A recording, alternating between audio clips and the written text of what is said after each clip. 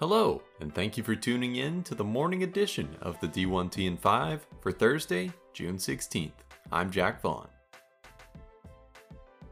The news of Murray State AD Kevin Saul to Wichita State goes official as Shockers president Rick Muma comments, Kevin returns to his home state of Kansas with a strong, forward-thinking vision for our men's and women's intercollegiate athletics programs. Kevin is just the person to move WSU's athletics program forward and push it to even greater heights. Parker Executive Search assisted with the process.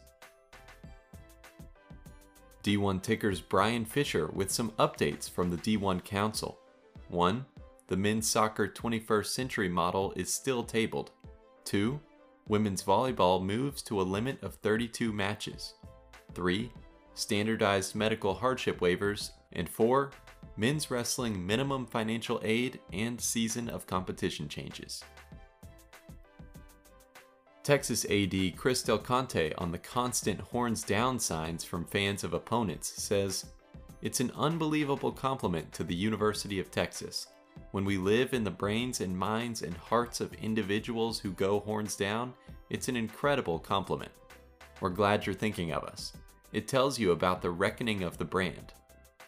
When asked if Texas was the most hated brand in college sports, he responds, "I do not know that, but as more successful the University of Texas becomes, you just see the vitriol where everyone goes. You get to embrace that. I found it very humorous." Cincinnati AD John Cunningham on how the Bearcats can compete on the NIL front within the Big 12 says, "Culture, coaching, the ability to become better as a person and player. A chance to play at the next level. I think that's what it comes down to. In some ways, we've never been able to compete toe-to-toe in terms of the bells and whistles of some of those programs. We've had to be our own identity. We've been successful. The number of donors and the approach of some schools we can't control. It's not within our values. That's our biggest challenge. You have to be able to tell a good story. We have a good story." Moving into the Coach's Wire. San Francisco's new baseball head coach is Fairleigh Dickinson leader Rob DeToma. The Knights promote assistant coach Manny Roman to take over the top spot at FDU. Texas State baseball head coach Stephen Trout signs a 5-year extension that could keep him in San Marcos through June of 2027. Now, news from the Influencer NIL Summit, Day 3. Front Office Sports' Amanda Kristovich shares some takeaways from the NIL Summit's legal panel, whose participants noted, "Schools should be offering more legal help to athletes because lawyers can't help everyone. IRS retaliation is a major concern for athletes who didn't get tax education, and the NCAA will likely punish a school even if it won't punish athletes."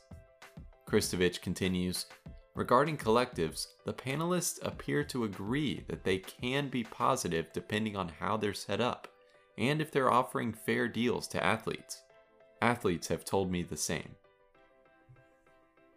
Michigan State Football Director of Player Relations and Program Advancement Darian Harris says, "Thank you Influencer and NIL Summit for a great conference.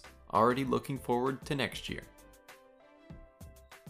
Morgan State Director of Student Athlete Development Chad Allen says, "Professional development opportunities that allow you to connect with family is priceless." Under Armour Director Eric Ogbagu says, "Student athletes are so much more prepared for everyday life and work. Make sure you continue to learn how to apply the skills you gain from this experience."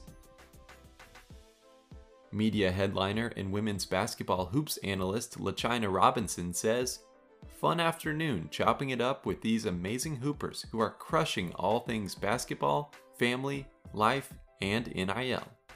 Thank you for having us NIL Summit. The future of women's basketball is so bright with these superstars who are courageous, smart, unapologetic, and building dope brands." Thank you for tuning in to the morning edition of the D1TN5 for Thursday, June 16th. I'm Jack Vaughn, and be sure to check in later this afternoon.